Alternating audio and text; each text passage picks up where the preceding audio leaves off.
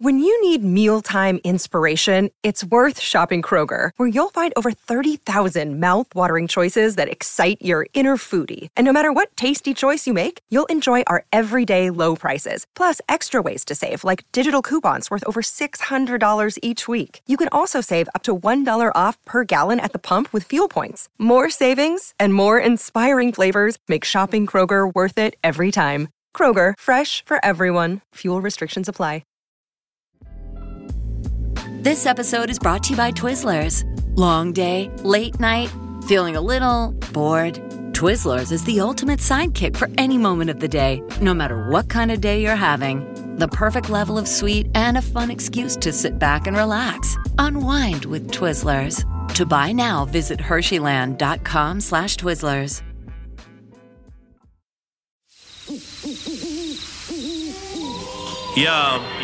Yo, what do you want? Beak or jaws? Feathers or fur? Sharp teeth or feet with claws? Whatever's preferred. They'll grant you all last requests to steady your nerves. Then podcast the body parts get severed and served. Bring your weak shit where the wolf and owl are. That ain't just a mistake, that's an awful howler. Both of them are known to pull up at your shows. Have the crowd witnessing a murder like they rolled in with a gang of crows. Fuck their censorship, let them see the whole thing. They stay dressed to kill, never sheep's clothing. Dark enough to turn the sun to the moon. You'll see nothing, all you hear is a huff a puff and a... Expect killings, red spilling and flesh ripping. Impressive in it, the death bringing his head spinning. Just kidding, every word in this song's about two grown men dressed up as a bird and a dog. Good morning, my people. And good afternoon, good evening, good night, or if whenever you happen to be listening to happy us. Lunchtime. Welcome to The Wolf and the Owl. Yeah. How's it going? Hope you're well. We're well. Tom and I, just before, we like to have a little chat before we press record, just to get the old conversational juices flowing. Both had a workout, feeling pretty good about it. What did you do? Me, I did chest and back today. Little chest, little push and a little pull. Feel good for that vibe. Feel good. I had a push day today, bro. Did you? All push, yeah. Are we gym jocks now? I think we might be, yeah. We're locker room Joes, yeah? Yeah, we're like, I know I'm not a locker room Joe until I walk around the change rooms naked. Currently, I'm not. I don't even set foot in the change rooms. I turn up, do my workout, and leave immediately. Yeah, but that's a kind of maverick look. That's a maverick look. That's still a pretty. Yeah, you're still not doing bad with that. The worst. I also think I've transitioned to full gym wanker because I've bought lifting straps.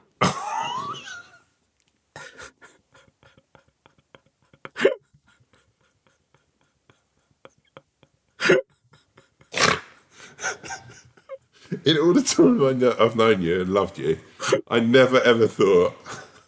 Did you buy them from a shop or did you buy them online? I bought them online. So basically, like a couple of weeks ago, I was.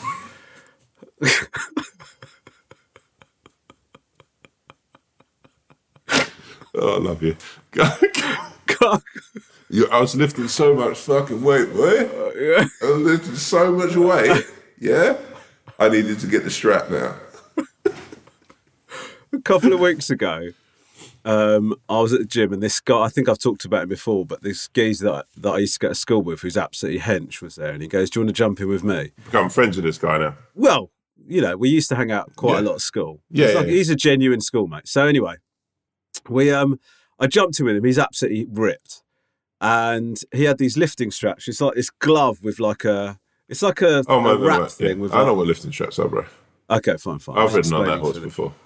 So you wrap you wrap it and then you lock it in or whatever. So he was showing me how to use it, and I was like, "Oh, this is much easier because my little hands get so tired gripping onto the bar, and sometimes my back's still ready to do more, but my hands are so weak."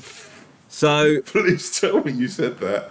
Yeah, my back's ready to do more. My back doesn't feel like it's just my wrists, bro. Yeah, I put a funny voice on as if that isn't what I said, but it is what I said. So then he goes, "Well, you should get these lifting straps." When you lean me on his shoulder when you're saying it like that, it's like my back can do more, but my hands just give way. Yeah, that's why I was only able to do 10% of what you did because of my grip strength.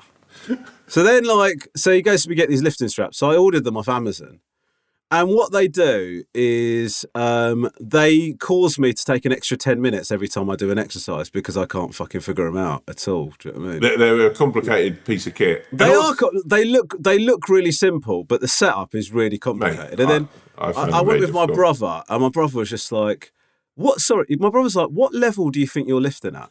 Like, I get this for an Olympian, right? So somebody that's got to push that extra 10%. You're picking weights up off the top shelf. You know, you're at the beginner. A buck old 15. Yeah. And then you're getting the straps out. I love the idea of you straps just walking up to someone going, "You'll pass those 15 over, yeah?" Yeah. And then they just chuck them over. Whoa. Whoa, cowboy. I've got to strap them up. Hold on a sec. But they are like the avenue into that. When you've got those, you are a full qualified gym. You're a jock now. You are a jock. Well, I am a jock, except for how I actually look. Yeah, but I mean, did you ever watch Pain and Gain? Yeah. Well, I watched the first half of it, and then I tapped out. But man, I love that movie. Actually, the second half is incredible. You should go back to it. But there's, the guy that they're trying to con in it. Yeah. That's how I can imagine you are when you first joined the gym. No. Oh, what's that, Tom? What's that? What's your comedic theme? Naming a film and the character that's the biggest would be me. No. That's new. No, I'm just saying. You know, insert name of film. Yeah. You know, insert name of fucking muggy character. Yeah. That's you, that is. No, I'm just saying. No, but you know the biggest fucking embarrassing fucking neat prick in that. Yeah. Much as I love you, that reminds me of you. Oh, does it? Does it? Is this another chapter in our abusive relationship? No, but why can't you ever fucking name me as a hero? No, but he becomes a hero in the end. Right. He's very. I've not seen the end. Watch the end. Actually, don't watch it. Just take my word for it. I actually can't really remember the end. And actually, I might have bitten off more than I can chew in that one.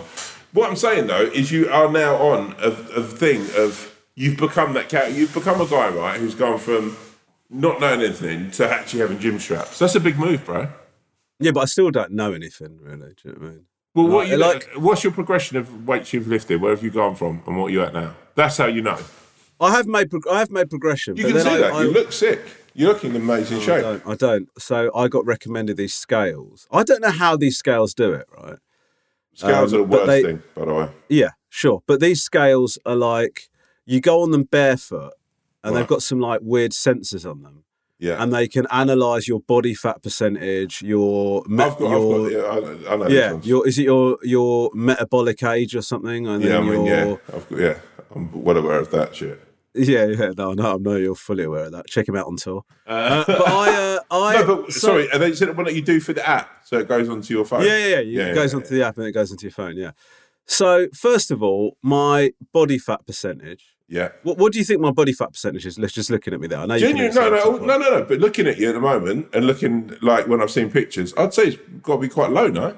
29.6%. That's pretty good though, right? No, that's a third though. Isn't it? That can't be all right, can it? A third of your body is fat. Isn't that what bears do before they go to sleep for the winter? Mate, if I put mine in, I guarantee it's worse. Like, what's the app called on that? Let me have a look. By the way, we're not sponsored by these guys. We're just. Oh man, what's it called? It's so fucking annoying. Let me just see where's fitness on my fucking phone. I've got a new handset. Do you know what that means? Yeah, it means you're using terms from 1985. Handset. Right, here we go. So what am I looking for? Body fat. Yeah. Right. How much is this? So you're better than me. I'm 39. I'm 30.9 body fat. Yeah, but this is us in the best shape of our. Well, it's not the best shape of my life. What's your metabolic at the age at the moment? 44. I'm 49, bro. Why is that? We're working out all the time. What the fuck's going on? So your metabolic age is how old you've assumed I am for the last 6 months. What's your visceral fat? Visceral fat. Hold on, remember that. I'm actually quite nervous about reading all this out because my visceral fat is 7.7. Mate, mine's 15. What's your? I don't understand. This feels like the saddest game of top trumps. Yeah. What's your body water? Body water is 49.9%. Yeah, you're beating me on that. I'm 48.3. What is your protein? Protein is 16.4%. Oh, 15.7. Pretty close there, boy. Skeletal muscle? Skeletal muscle is 41%. 44.6. You fucking rat. Muscle mass? Muscle mass is 55.8. Oh, I've got a different one. I've got 13 stone, 13.58 stone. How does this tell this from your bare feet? That's what I don't understand. Mate, fuck knows. Like, if I'm honest with you, like, so talking about this vibe, right? You know what I'm going to do in November? Have you seen in November for cancer research? Hold on, before you get into this, yeah. Right, we need to issue an apology to the listeners. Go on, hit me, why? Well, because people get annoyed with us talking about this, don't they? So we need to. Can we just say sorry? Look, I apologise if this isn't your vibe, but this is what we're into at the moment, and we've both had quite serious obsessive. And look, if it makes you feel any better, there's probably another 2 weeks of this, and then we're back off the wagon talking about our favourite takeaways again.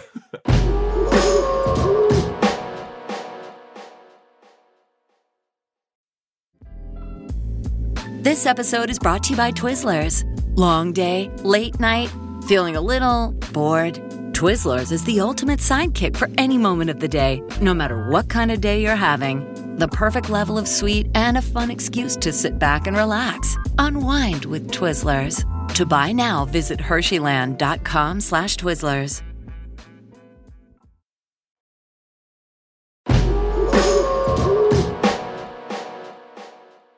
Speaking of which, by the way, okay, hit me. I got a takeaway the other night. Yeah, mate. I know that this is like, I'm telling you, man, chili, salt and pepper tofu. I know tofu. People hate tofu, but if they do I it like well, tofu, but tofu doesn't like me.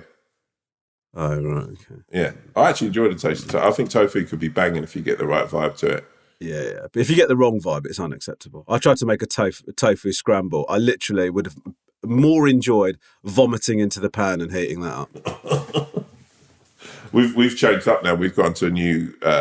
So we've been using the same curry house for the last 3 years, and we've changed to a Nepalese vibe. Mm. You know when your favourite place slowly deteriorates. Yeah.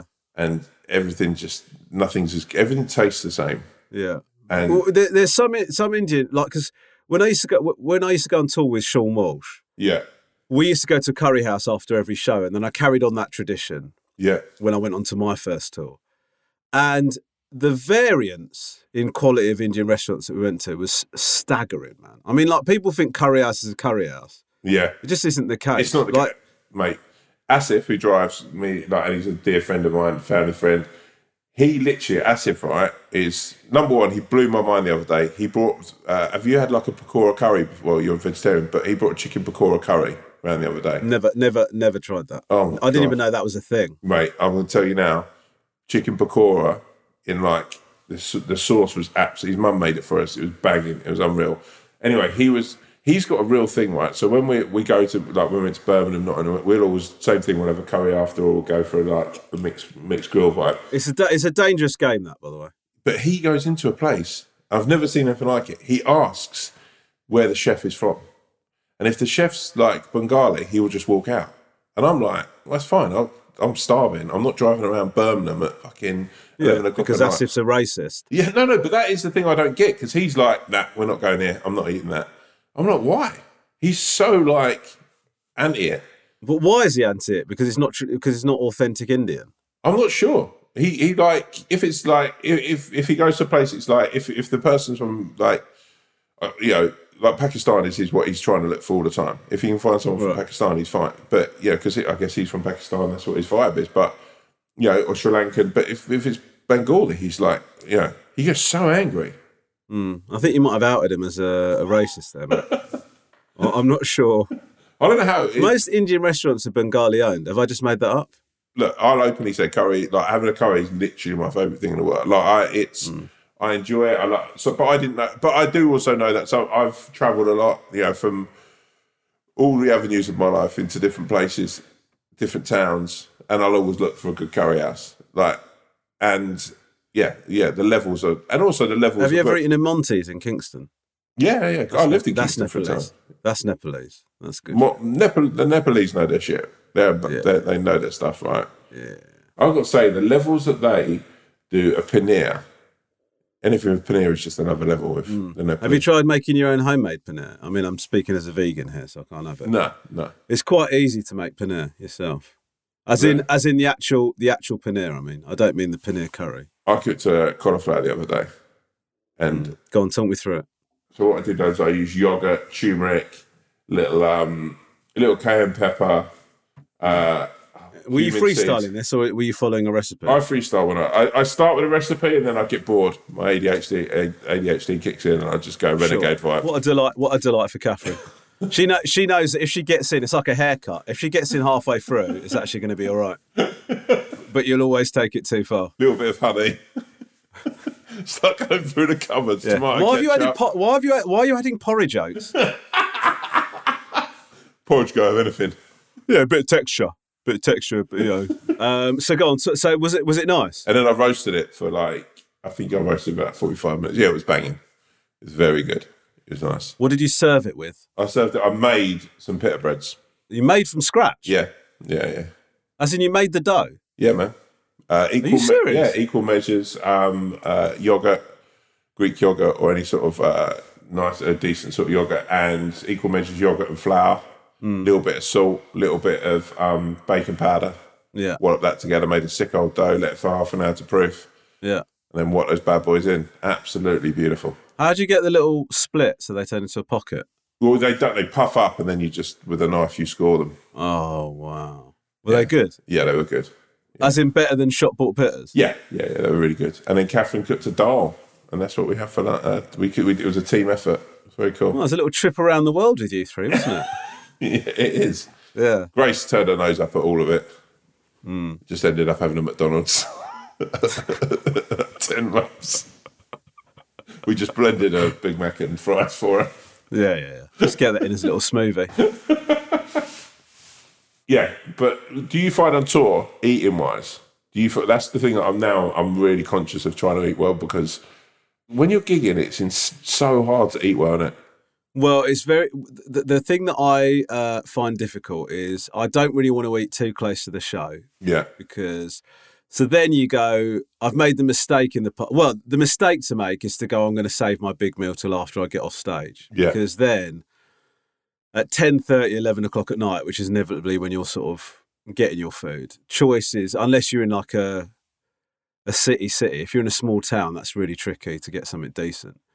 Do you know what I mean? So what I tend to do is, this is really boring, isn't it? But what I tend to do is, I'll either eat way before the show and then just be starving, or if I'm eating after the show, I have to do a bit of research. Now, Gratz, my tour manager, he'll do a little bit of... I like that. Gratz is a G, right? Yeah, he is a G. He'll do a little bit of research and go, let's hit up this spot after the show. So, but it's tough, man. I put on loads of weight. My first tour, I put on so much weight because I was just like...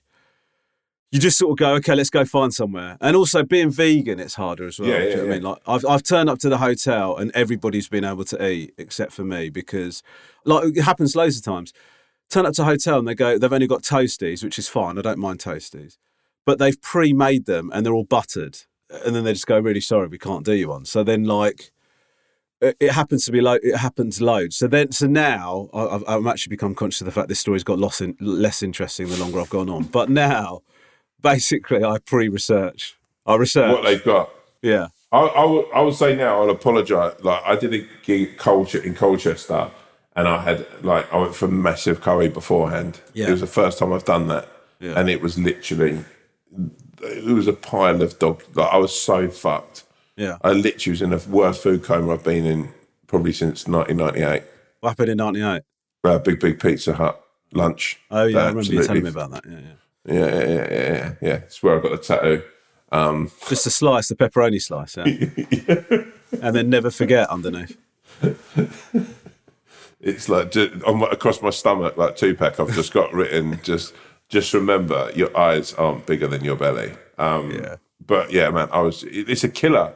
Like that level of eating as well. It just makes you so uncomfortable. Yeah. And like, I realise now how greedy I am. It's like, we went to a thing on Saturday, right? Me, Catherine, Grace, and my parents went to a thing, and it was free food and free drink. As soon as I hear that, like there was these amazing street food stalls, right? Beautiful stuff, right? Honestly, Ron, like Catherine had like a salad, like with noodles. My mum's a like vegetarian, so she went for like a vegetarian wrap. My dad followed me for a little bit, and then he looked in disgust when I had a bratwurst hot dog. Nice. Then I had some fucking pulled pork noodles, right? Yeah. Right? Yeah. Then I thought the flatbreads looked nice, so I tried one of those, ate the whole fucking thing, and then I finished it off with a pizza, right? Because these are the stalls it had 4 pints, because it was free. Right? Yeah, washed down by 4 pints. No, because obviously you must have had a lot of empty space now. You got to get some heavy pints down, you know. Yeah. And then a woman was walking around with these trays of cheesecakes.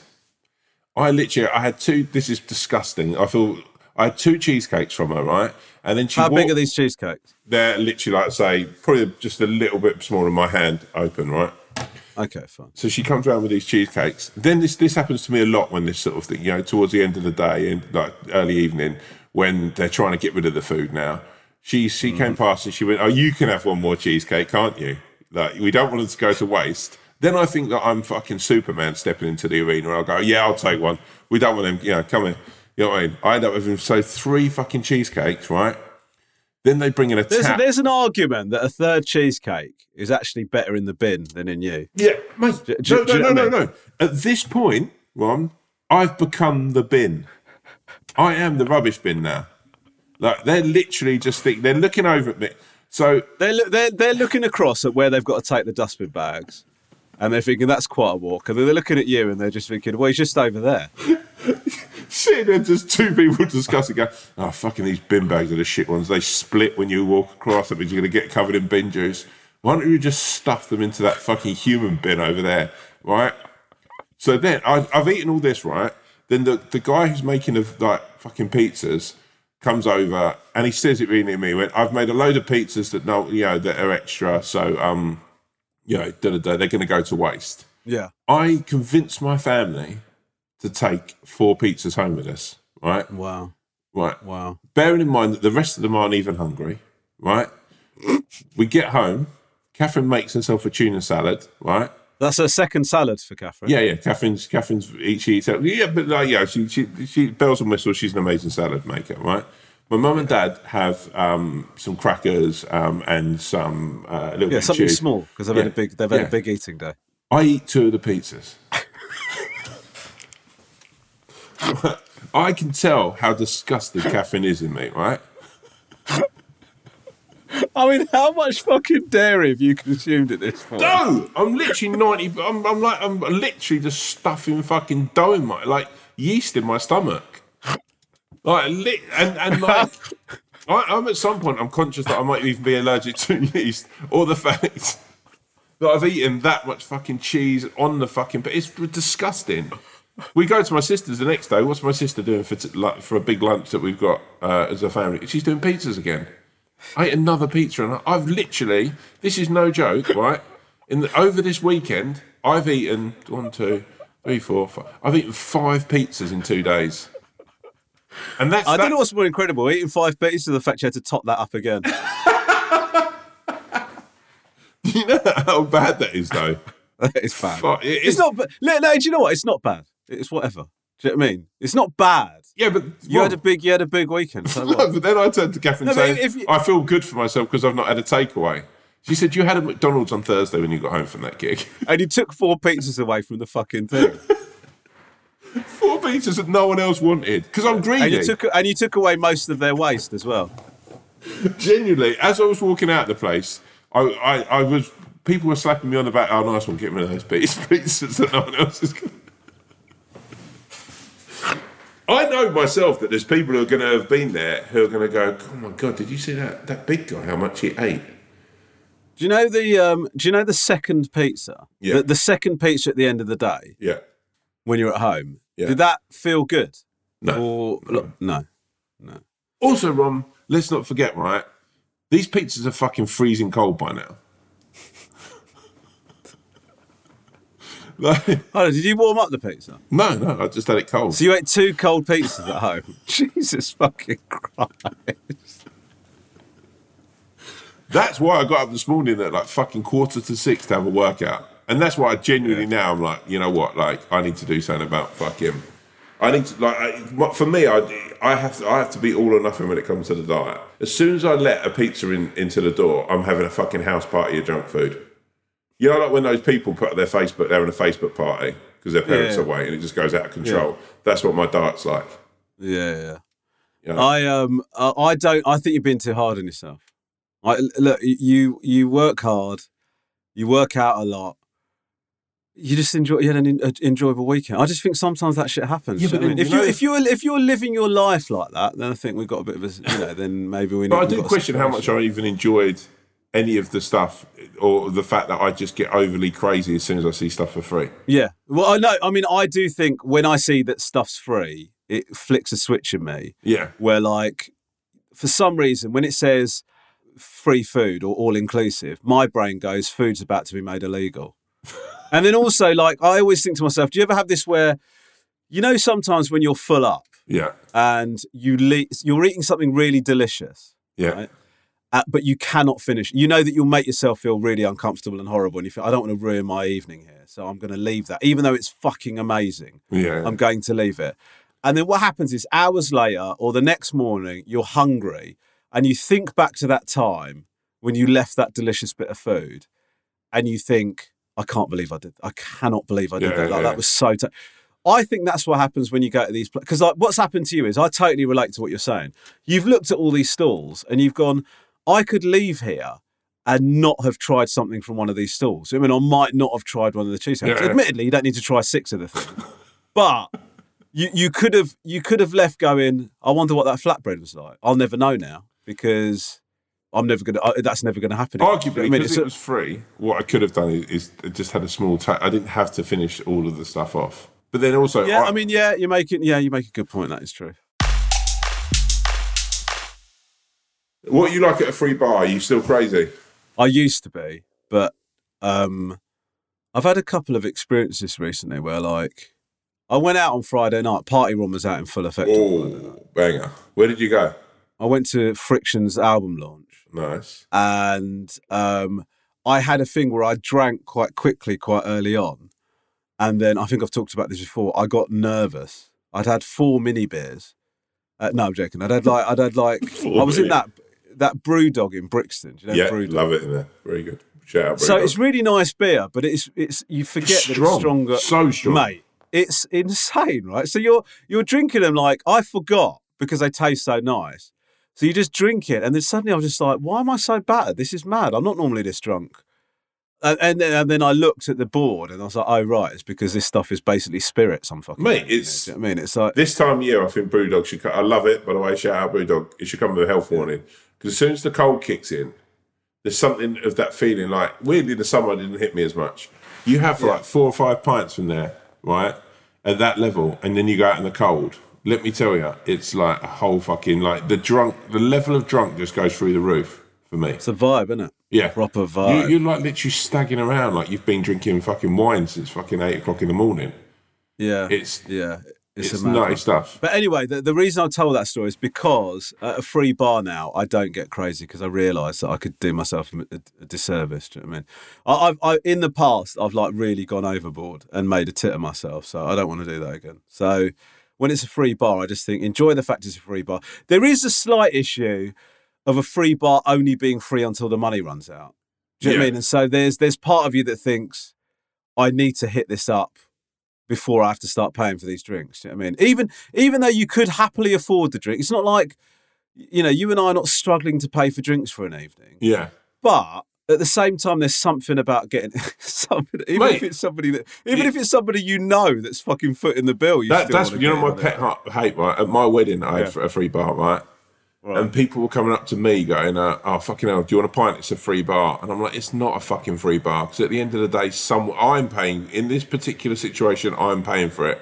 But if I go to a wedding and it's like, you know, you go up and you go, "Oh, just a pint and a gin and tonic," and go to pay and they go, "Oh no, the bar's free." There's not. I'd say human law is you literally go back to cafe and go get that Danny quick because there's a free bar on it, but it's going to run out quick. Yeah, you know what I mean? Yeah. And it's like literally leathering pints, going back and going, like, yo, is this bar still free?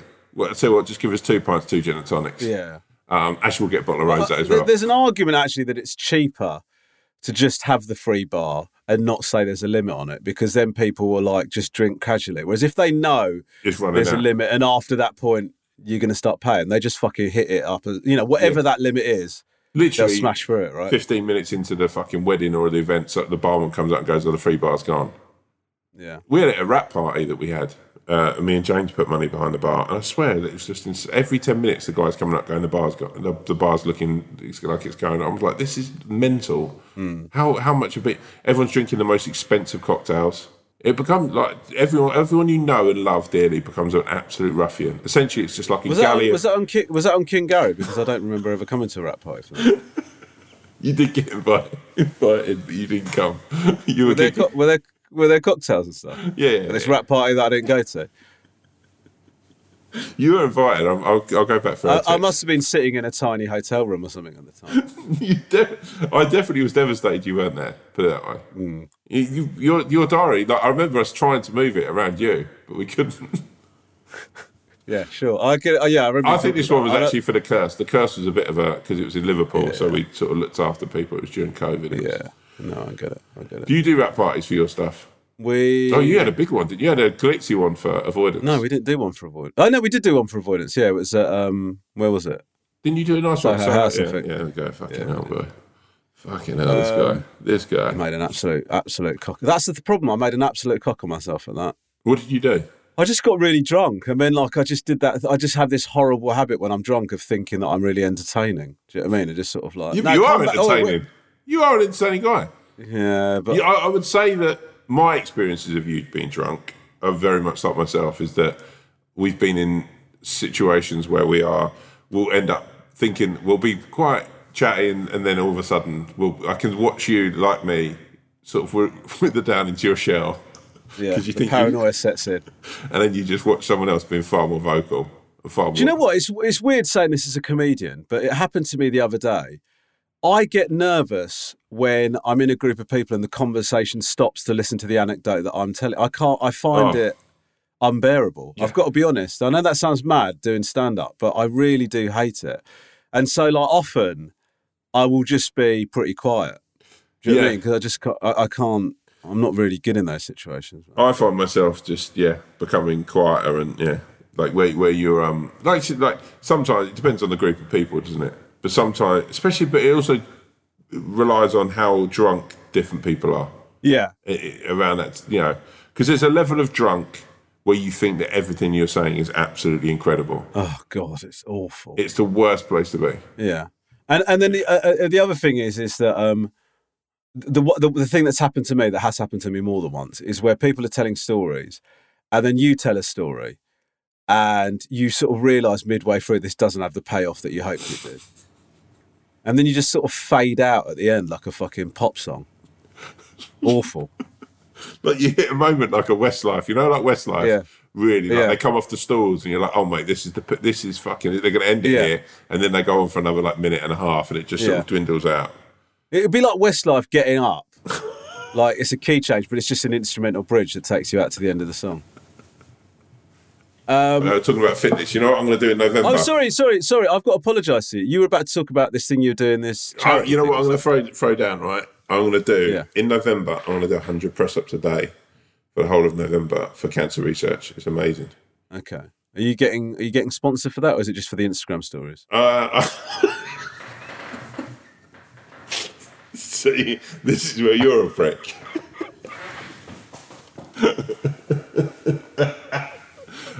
For both, no, he's getting sponsored. But I had to. Okay. I need to know how you verify it so that you're doing that. Oh yeah. How many press ups can you do in a set? How many? Where are you at? I don't know actually. I've never tested my max press up capacity. I don't think. Before lockdown, I couldn't do one press up. I'd never done a press up in my life. No, I was the same way. I had to do it on my. Well, I did do press ups, but I had my knees down. Yeah. And then now I can do a press up. And I would say shout out anyone who feels they can't do, but like number one, doing them on your knees, right?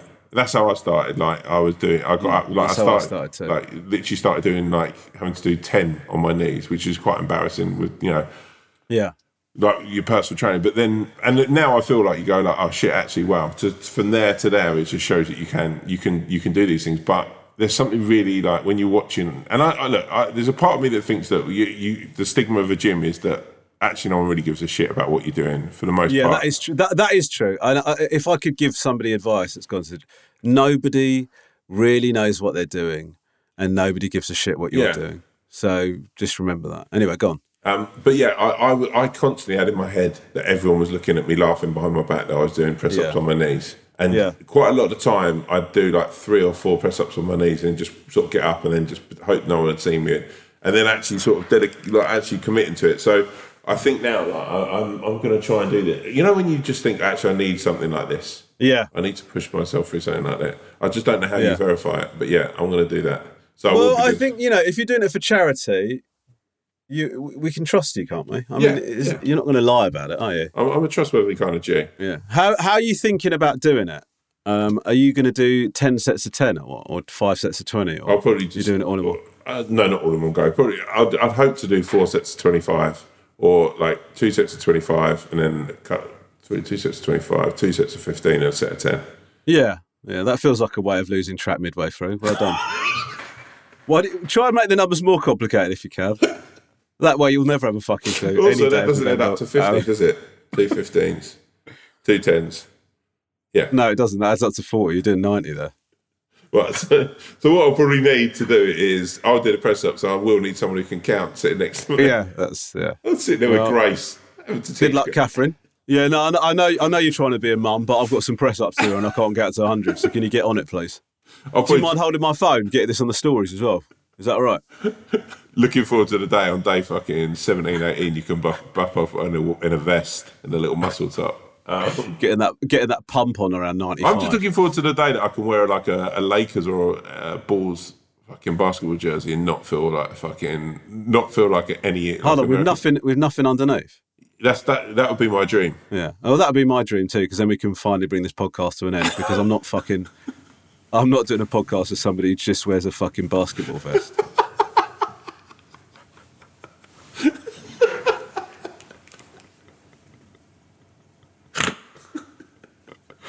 Okay. And a pair of jeans. Oh, Jesus fucking Christ. Skinny jeans and a Lakers jersey. Yeah. Look, no disrespect to anybody that does that, it's fine for you. Shout out if you do that. That's a vibe you need. Right, should we do some emails? Okay. This email is it's a follow-up email. And it says, "Hi, Rom and Tom. I decided to take your advice." So this is a follow-up to last email, it says here. Right.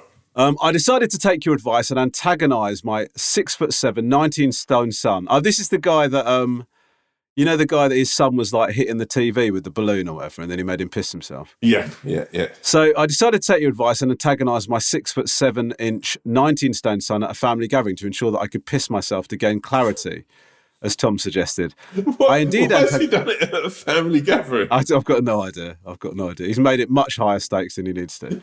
I indeed antagonised my son. Instead of chasing me under a dining room table to piss myself, he got me in a horrendously tight headlock in front of the family and humiliated me, rendering me almost unconscious. As I was losing consciousness, he decided he would squeeze tighter as he felt I yet again embarrassed him by sending in my first email. When I came round, is this true? This can't be true. This guy was throttled to the point of unconsciousness by his son.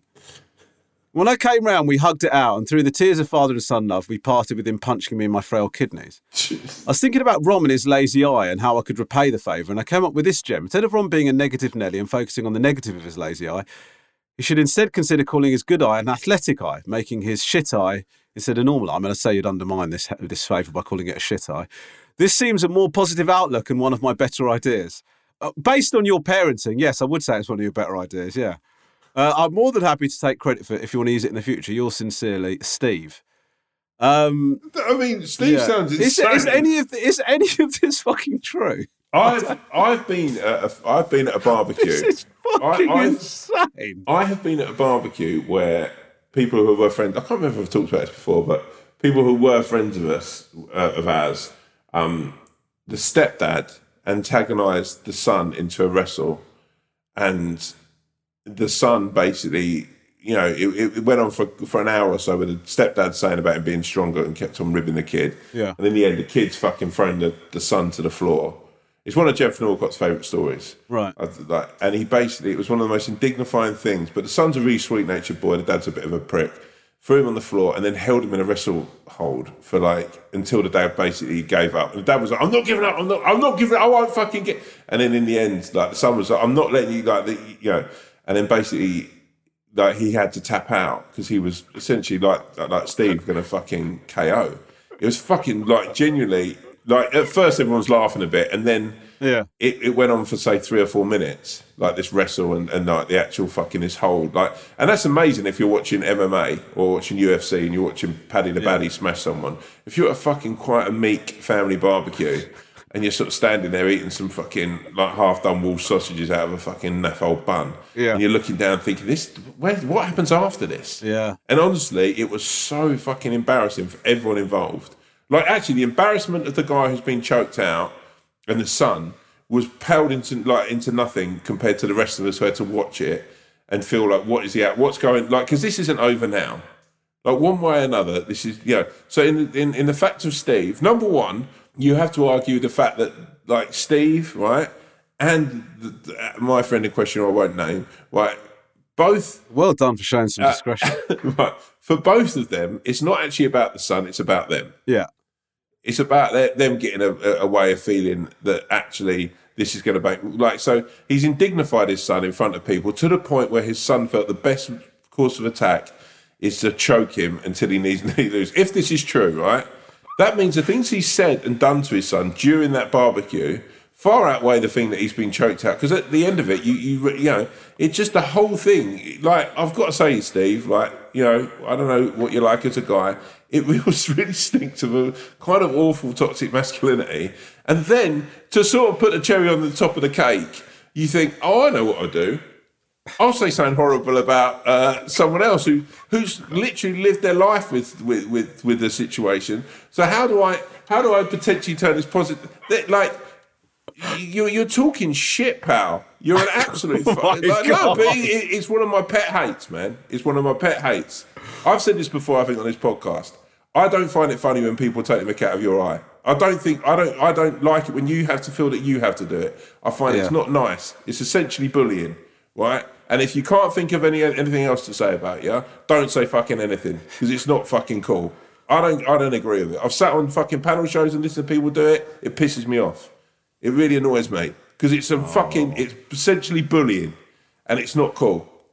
And so for Steve to do that, I think you're a bit of a prick, Steve. And if we lose a listener, then fuck you.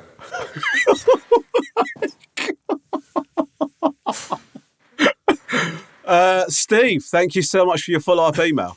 I'm absolutely delighted. In all seriousness, Steve, I don't know whether anything you've said is true. I find it really hard to believe. He must be making this up. He's got to be. Yeah, but I've sat and watched something like this take place, so he might not be. I mean, he might not be. And then, for me, I look at the situation I was in, and I sit there and think that wasn't just it's not it wasn't a cool thing to watch. It's a weird vibe. Well, thank you for the email that I read with my athletic eye.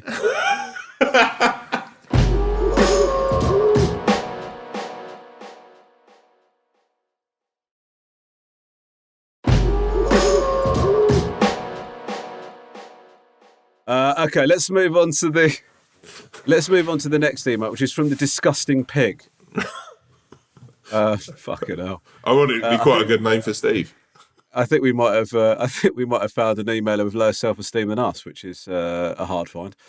Thank you for the excellent podcast. It's the highlight of my week, and I often find myself chuckling like a madman when I'm out walking the dog, listening to you. Sorry for the length of this email, but I feel like some context is needed to understand the advice I'm after. I'm currently on my honeymoon on a lovely tropical island, something my new wife and I have spent a lot of money on, and at times look forward to it more than the wedding. That's totally understandable, by the way. You shouldn't feel bad about that. Now, the resort we're staying in is an all-inclusive. I, like most men out there, see that as an opportunity. Oh, my God, you're not going to believe this. See, this is an opportunity to eat and drink as much as I can possibly squeeze in my stomach at every mealtime. Wow, we really are pertinent. Last night, we went to the a la carte restaurant and had a sit-down 3-course meal. I was so scared of being hungry later that evening.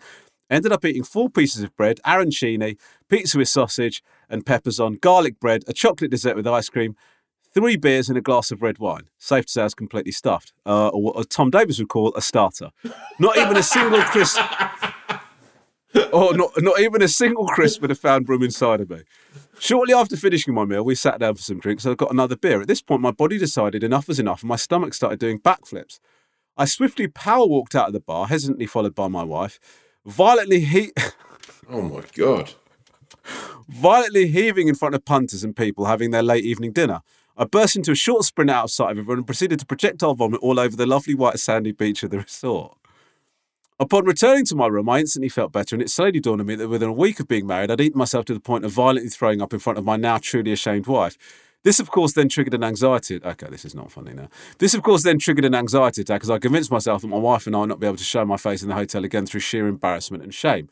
Anyway, the advice I'm after is, how do you stop yourself from eating until you're full to the point of feeling ill and just enjoy your meal? 2, how do you deal with the overwhelming anxiety that follows an embarrassing situation like this? Any help would be greatly appreciated.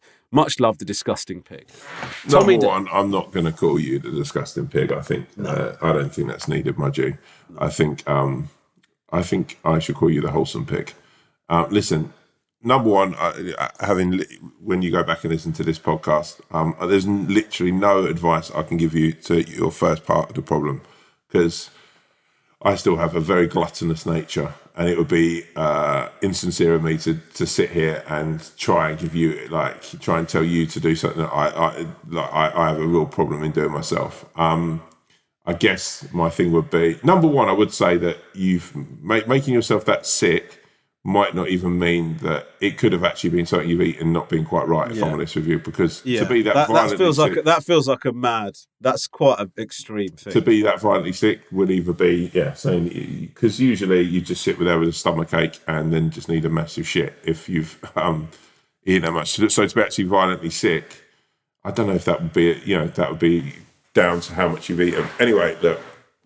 so I can't give you any advice for that, because it would just, it wouldn't be right. But what I can do is, when it comes to living with any kind of shame or anything like that that's happened, where you feel what you'll feel like the magnifying glass of that whole room was upon you, and you'll feel that everyone was looking. You'll feel that that's all that anyone's going to be talking about. And again, I've mentioned that earlier in how I felt about the event I went to this weekend. The fact of the matter is no one's fucking even thinking about it. No, most people will probably think that you genuinely have probably eaten something that's made you quite ill and you've had to go and throw up. So more than anything, people are probably questioning what they've eaten themselves. There's a bit of a paranoia thinking, what did he have to eat? Because fuck, like if there's a little bit of wrong, like bad seafood or whatever, I wouldn't let it ruin your time. I'd try, if you can, to sort of, again, it just feels fucking insensitive, but I'd try not to eat as much.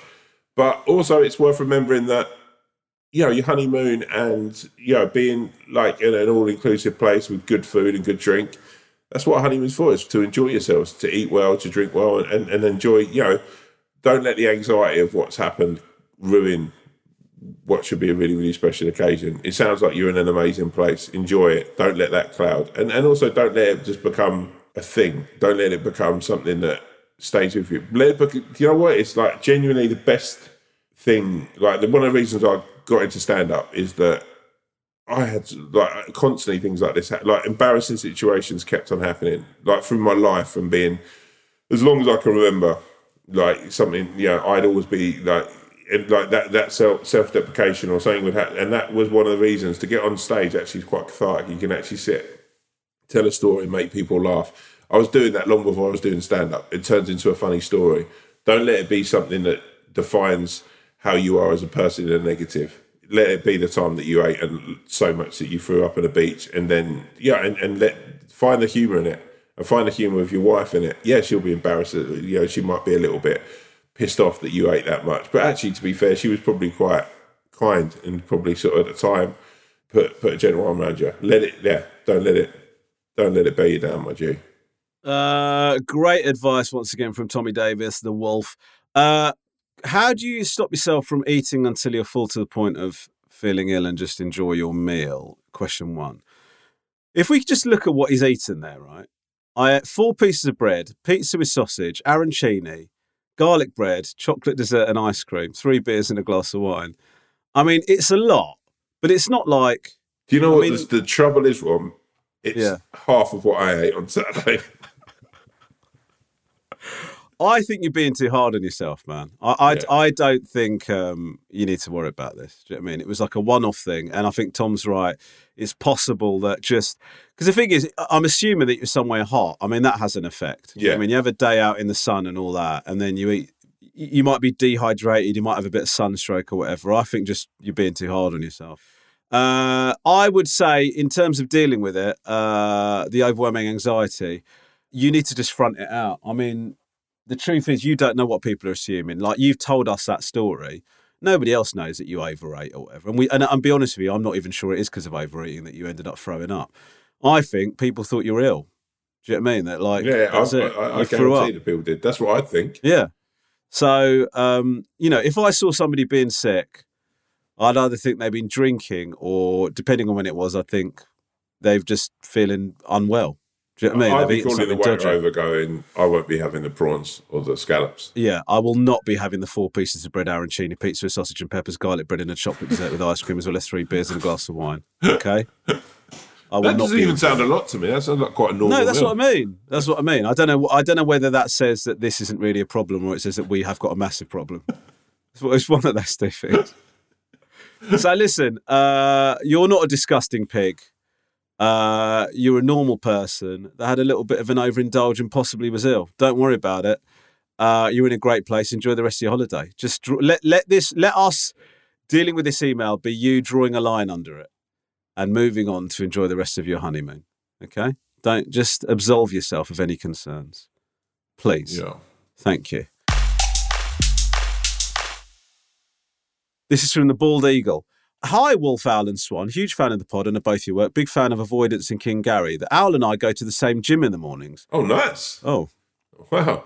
After not seeing the Owl for a few weeks, seeing him flutter in with a fresh-looking fade in great shape, all I could hear was a wolf's voice, big in the Owl, with a wowzers, looking fresh, boy. Nice. I often think about mentioning I'm a fan of the pod and of both your work, but I don't want to be that guy that interrupts your time, as time in the gym is limited, especially in the morning. And appreciate a dangerous precedent will be set. So just as a just as a tip of the hat, you're both a huge inspiration and love all your work. It got me thinking, what is the most inappropriate, inconvenient place that someone has stopped you? Keep up the great work. Cheers, the Bald Eagle. Thank you, Bald Eagle. Next time you see me at the gym, come over and say hi. I'd love to chat to you. Man, Not for a long time. Just a handshake. I like those ones when someone comes over and you know what I find, number one, now having a child, I find we talked about this very early on in the pod. I find it's always lovely if people come. And number one, I think I genuinely, if someone comes over and says they've enjoyed the podcast or whatever and says some kind words and you have a little chat, I'm fine with that. My problem is, number one, when it's alcohol induced. Yeah, I find myself getting quite anxious and quite. If it's anxious, the problem, the reason you get anxious, and I relate to this, you don't know they might say something that ruins your day. That's the problem. Do you know what I mean? Because like, I had this the other day. Some guy goes, he wasn't drunk. I was at the cinema. I was just walking to get the kids from a kid's birthday party, and this guy goes, "Oh, you're Romish, aren't you?" And I went, "Yeah." And he goes, "You're quite funny sometimes. Just wanted to let you know that." I said, "All right. Yeah, cheers, mate." Yeah. Anyway, go on. It's that wise guy attitude, right? It's going back to Steve's email, right? And maybe I was a bit harsh, but like what Steve's done there is he's deflected a situation, but he's tried to, by mentioning your eye, he's tried to make that into a joke that he thinks you're funny. But I don't think it's cool. What people tend to do, and I had it the other week with Grace when we were out for Sunday lunch. A guy was drunk, sort of 3 o'clock in the afternoon. He'd been on the hours, and then you're like, I was with my daughter, and he overly stepped the mark. That's where you're like, oh man, come on! I'm with a 10-month-old baby here, and what you're talking about and how you're being is aggressive. So then I ended up sometimes swerving those places with my family. So, but for the most part, I'd say that people are pretty much decent. I think, like, mine are always pretty much like, you finish a gig and someone's insisting you stay like in the bar and get pissed with them, and then trying to like you go to the toilet and they come in and try and offer you drugs. Stuff like that is that's great. Yeah, I mean, it's a nightmare. Or insist that you go and see their ill wife. That was I reckon the maddest one I've ever had in my life. If I'm honest with you, that was insane. But yeah, I think. Did we tell this story in the podcast? We did tell this story in the podcast. Yeah, I think you did. Yeah. Bald Eagle, first of all, do come over and say hello the next time we're at the gym together. Yeah, but what Tom said is right. It's not necessarily inappropriate, inconvenient places. It's when people are drunk. I had one thing where I was walking past a kebab shop late one night. It's like midnight or something. Party Ron was in full effect. Gotcha. And this guy goes, genuinely, this is how the conversation went. The guy goes, "Oi, Romesh, my mate says you're not funny." And I just went, "Well, I don't think your mate's funny." And then he goes, it's such a shit comeback, but I was drunk. And then he goes, "What are you being like that for?" I said, I'm not being like anything. He goes, "What are you being like that? What are you like fucking getting leery for?" And I was like, it escalated into a fucking confrontation. I literally said back to the guy what he said to me. Yeah. It was crazy. And then the other thing is I've had like guys come up and ask for a photo. So many people, by the way, I get nervous answering these questions because most people are unbelievable. Yeah, most people are lovely. And that's like 95% are. Yeah, and I love it. I feel really grateful to be in a job where people come up to you and go, "I just wanted to let you know that I really love what you do," because most people don't have that in their lives. Do you know what I mean? And like, I don't take it for granted. Occasionally you get people like, normally when they're drunk, I'd like a group of lads come up to me, like proper fucking, like, you know, those hench boys, like absolutely ripped. Yeah. Come up to me, ask for some photos. So I did the photos with them. And then they sort of went, they just carried on chatting to me. And I was sort of waiting for the conversation to an end. Not because they weren't nice lads, but like I was with like friends. And they went, "Do you reckon it'd be all right if we joined you for the evening?" And then I had to just say to them, we are still strangers. Like, do you know what I mean? We are like, this is like being a nice chat, but we are still strangers.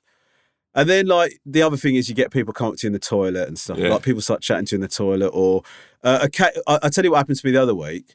I went to the toilet in a pub. I came out and then I got tagged in a message going, "Just seen Romesh Ranganathan's dick." Yeah, no, I've had that 3 or 4 times. I've had someone take a picture in that scenario. I mean, like seriously, man, what the fuck? You know, actually, weirdly, like I think actually the most not awkward, at the time that I actually hated the most was when me and you went to the England-Scotland game. Mate. And those guys were because so on the way to the game, like you were a little bit on edge, I'd say. Like, and like you, it's because it's like you're at Wembley in like a highly charged game. Yeah. And people like us don't come out of that well, no. Do you know what I mean, in terms of interactions with people. And I was kind of like, trying to put a positive spin on it. We literally got out of the car and the first thing we were confronted with is that fucking helmet who was coked up, angry, and like, but the level of aggression from him that came from nowhere. Just sort of shouting at me that I think I'm funny or whatever. Yeah, but again, it was like his mates were lovely as well. They all wanted a picture. Yeah. We had a chat about the football and he stood there just being really aggressive. So I guess, you know, it's that vibe, man. But yeah, for the most part, I love people. I'm a people person. I love a chat. I love it when people come over. It's a vibe. We're very blessed. Proper vibe. Okay, should we do one more? Let's do one more, my bro. This is from the Wandering Wombat. Wandering Wombat here. I hope my email finds you well. I've been loving the podcast since I was introduced to it a few months back, and I thought it was about time to send my question. My question is regarding my mum. Just before COVID hit in 2020, my mum found out her husband of 6 years had been cheating on her. The relationship fell apart from then onwards, resulting in her living by herself throughout the ensuing lockdown. Since then, she's been reluctant to put herself out there, not necessarily on the dating scene, but with friends. She would spend weeks at a time without seeing anyone and has relied heavily on me and my siblings for company and engagement. She seems to have forgotten how to interact with people, and your normal social cues have gone out the window. During this time, my mum has begun relaying anything we say to her back to my other siblings as gossip. It's got to the point where you can have a conversation with her, but actually immediately message her about anything we've said. I will caveat that by saying generally what she's relaying from our conversations can be as inconsequential as I've bought some new pants, found a new recipe on our fridge, or stopped working. However, at times they can be personal thoughts and feelings on particular matters. It's gone from trusting your mum and telling her everything to not wanting to talk to her about anything through fear it will just become gossip. She seems to be seeking drama where there isn't any and stirring things up between my siblings. Has been coming to a head as I'm getting married to my lovely fiancée, Wombat, in a week, and the incessant drama mongering gossip has continued She's now gossiping about my soon-to-be in-laws. My fear is that she'll soon repeat something said by one of us that may cause a rift in our relationship as siblings, and as we're all very close, this would be devastating. My question is, how should I approach this topic with my mum? I've spoken about it with my brother and sister, and we agree something has to be said. Kindest regards, Wandering Wombat. Tommy D. I kind of get this as well, because my mum is, I love my mum with all my heart, I love her dearly, and but she will be like openly, if you chat about something, within seconds, I know that she's on the phone to my sister or one of my aunts or sort of one of her friends, and she's sort of and not in a. I don't think it's a negative thing. I think it's just a term of conversation. My mum worked hard all her life. She she's retired now, so I think there's a situation sometimes where retirement and not like we all had this a bit during lockdown, right? Like me and you certainly talked about it. It was like you go from having like a really busy life to having not much going on. So the smallest thing becomes like, you still want to have the conversations, you still want to chat to people, but actually your topics of conversation sometimes are dwindling. So what you do is you go, oh yeah, did you hear about this? Or I don't think it's a negative from your mum. I think if it's causing a negative situation, the best thing is to converse and have a chat. I think it's also probably worth saying that your mum's probably dealing with sort of a little bit of like a PTSD or a bit of depression if she's been through the situation she's been in. It's a really difficult thing. Like, we're just, it was World Mental Health Day this week, and, me and Rom are big advocates of talking about our problems, and both me and Ramesh have done therapy and whatever. I think our generation are more open-minded with that. We're quite, that's the thing that we do. There's times where I look at both my parents and think like, what could help is them chatting to someone, or chatting to an expert, and sort of, especially sort of my mum has sort of lost 2 or 3 people in the last year, and like I worry about the consequences of that. Like, I know what an impact some had on me, but for her, I worry about her and how that's affected her mental health. So I think it's probably just chatting to her and seeing if instead of going guns blazing and sort of, try and do it in a sensitive manner, and see if she would want to talk to someone, like, if she would want to go through therapy, because, to sort of chat through what's happened to her. But listen, man, send in your love, send in congratulations. Good luck with the wedding. It's going to be the most amazing thing in the world. And everything in life sorts itself out, my G. Congratulations, Wandering Wombat. I would agree with Tom. Your mum's been through a lot, and she's not socialising. So any of these chats that she's having become her news and drama. And so while I'm not saying it's all right, I do understand it. So I'm sure that you are, but it's just a matter of sort of being sympathetic with the situation your mum finds herself in, and sort of being forgiving of the way that she's behaving. However, it needs addressing. And I think it's just kind of, in the short term, my advice to you would be, by the way, I'm speaking as a completely unqualified in these situations, but in the short term, I think that you need to have a word with your mum about not doing that. And you can do that in a gentle and nice way. And I'm sure she'll be completely understanding. But in the long term, I think you need to look at getting her some support. And it might either be getting her somebody to talk to, or even getting her back out in the social circle, getting her back in the mix. Do you know what I mean? And probably a combination of those things. I think that's the long-term solution. But it needs addressing immediately. So that would be my short-term advice for you. But, be sympathetic with your mum. Obviously, you know this better than we do, but she's gone through it. And so this is kind of quite a natural reaction to that. She's not got a lot going on socially. And so you guys talking to her is essentially all that she's got going on. Do you know what I mean? So she's latched onto that, and I understand that, but it needs addressing. Congratulations, man, and good luck with it all. Godspeed. Thank you so much. Guys, that is about all we've got time for here on the Wolf and Owl. Of course, I'm making that up because we could go on for longer, but we've just decided to make them about this length. So, Tom, could you please do us the honours of taking us out? Yo, what is a champion? What's a champ? Is it a man who stands in a ring after a fight, who's won and sits holding a belt? Or is it a footballer who has navigated through 12 months of league action to put a medal around his neck or her neck? Is it a skier who wears a gold medal? A champion is someone who gets through every day with a smile on their face, who might win the smallest of battles, might win the smallest of things, to make them feel like the biggest winner. Don't put yourself up against others. Know that the wins in your life will add up.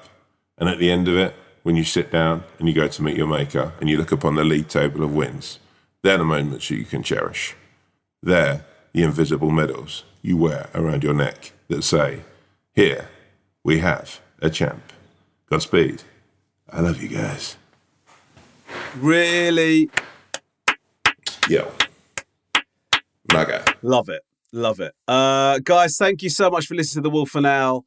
We would like to be played out, JT, with a little bit of Kano, Garage Skank freestyle. Oh. Please drop that thing, particularly the lyric where he says, "You girls' pum pum stinks like the A13 Becton exit." Wow. Guys, we will see you next time. Take care of yourselves. We love you all. Peace out from both the wolf and his feathery friend the owl. Boom. Take care. I kept money in the box that my creps come in before my first whitey check come in. So what? Them man are flexing. Them man are keyboard flexing. Well, yeah, girls pum pum stinks like the A13 Becton exit. Wanna get immature, we can get Pepsi. We don't do Twitter walls, you can get slept quick. Wanna get old school, we can get set shit. But no baggers on deck shit. I'm so ghetto. My bridging was he might tip on my electric. Now I got the fucking car from Scout Electric. Made in a manner.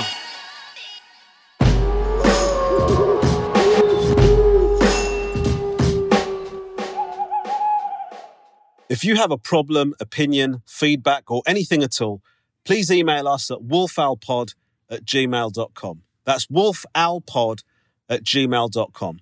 We'd love to hear from you, mainly because we don't have any content ideas. Thank you.